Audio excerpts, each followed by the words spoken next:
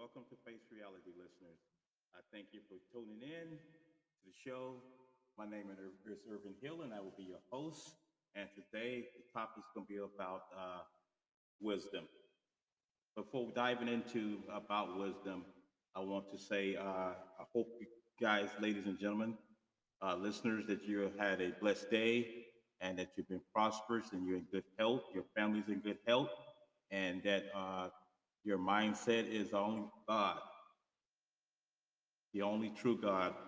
And there's only one God, there's only one church, and there's only one baptism. Once again, there's only one God, one church, and one baptism. Once again, I thank you for tuning in. I thank you for listening to the show. Uh, Without you, I could not do this. It would not be successful. But we all know that God's word does not return back void. Uh, Without further ado, uh, you know, uh, going from Proverbs, there's a Proverbs 4 and 5 where it says, "Get wisdom, get understanding, forget it not, neither decline from the words of my mouth." And that's from 4 and 5. And then 4 and 7 says, "Wisdom is the principal thing, therefore get wisdom, and with all thy getting, get understanding." And 8 says, "Exalt her, and she shall promote thee. She shall bring thee to honor when thou dost embrace her." So that's extremely important that we understand how important wisdom is. And God did say, "My people perish because of lack of knowledge." And without that knowledge, it's very difficult to really accomplish and be successful in life without knowledge. And if not, then we're going to get robbed, taken advantage of, uh, won't be successful like we should be successful because we're not getting the knowledge that God expects us to get, His knowledge, not our knowledge, His knowledge. And that's extremely important right there that we get that. And the growth and wisdom is extremely important. We need that growth. And the more we grow in wisdom, the deeper we understand God.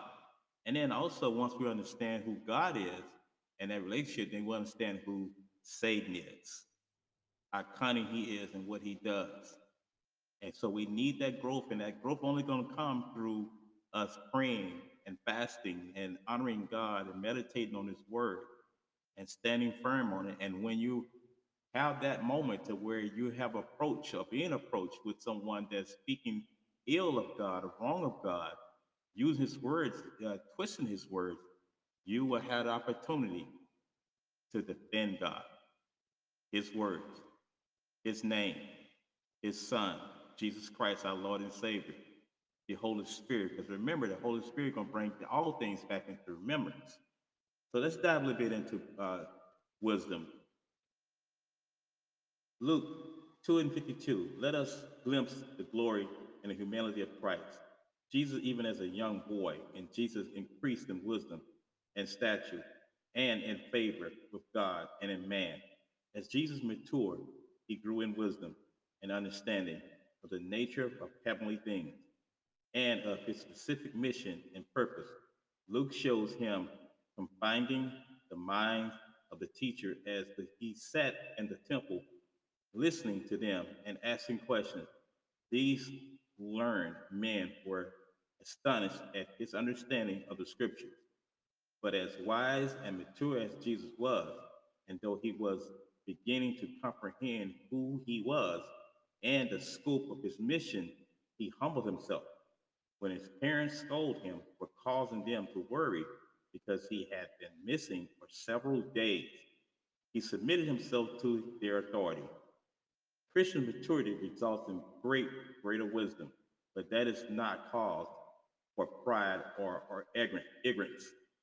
On the contrary, as we increase in wisdom, we realize that our strength lies not in our ability, but rather in the ability of Jesus Christ who lives within us. As we study the Bible, we find that meekness and humility, as well as wisdom, are attributes of Christian maturity. As Jesus increase, as Jesus increases, our wisdom and our understanding of Him, our stature in life may be e- evaded, elevated, elevated. People may look up to us and rely on our wisdom.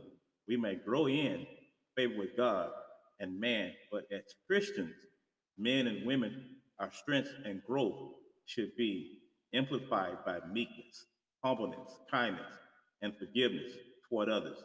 That is the true sign of wisdom. Wow, don't we really need that wisdom, listeners? So many of us are lacking wisdom. We need it so bad. But how do we get it? By following the instructions of God. Following the instructions. And those of us that don't have it, we have to be thirsty for knowledge. Thirsty for knowledge. And we have to understand there's processes. And Jesus didn't come saying prosperity. He comes saying repent. The kingdom of heaven is at hand. So this is that word repent.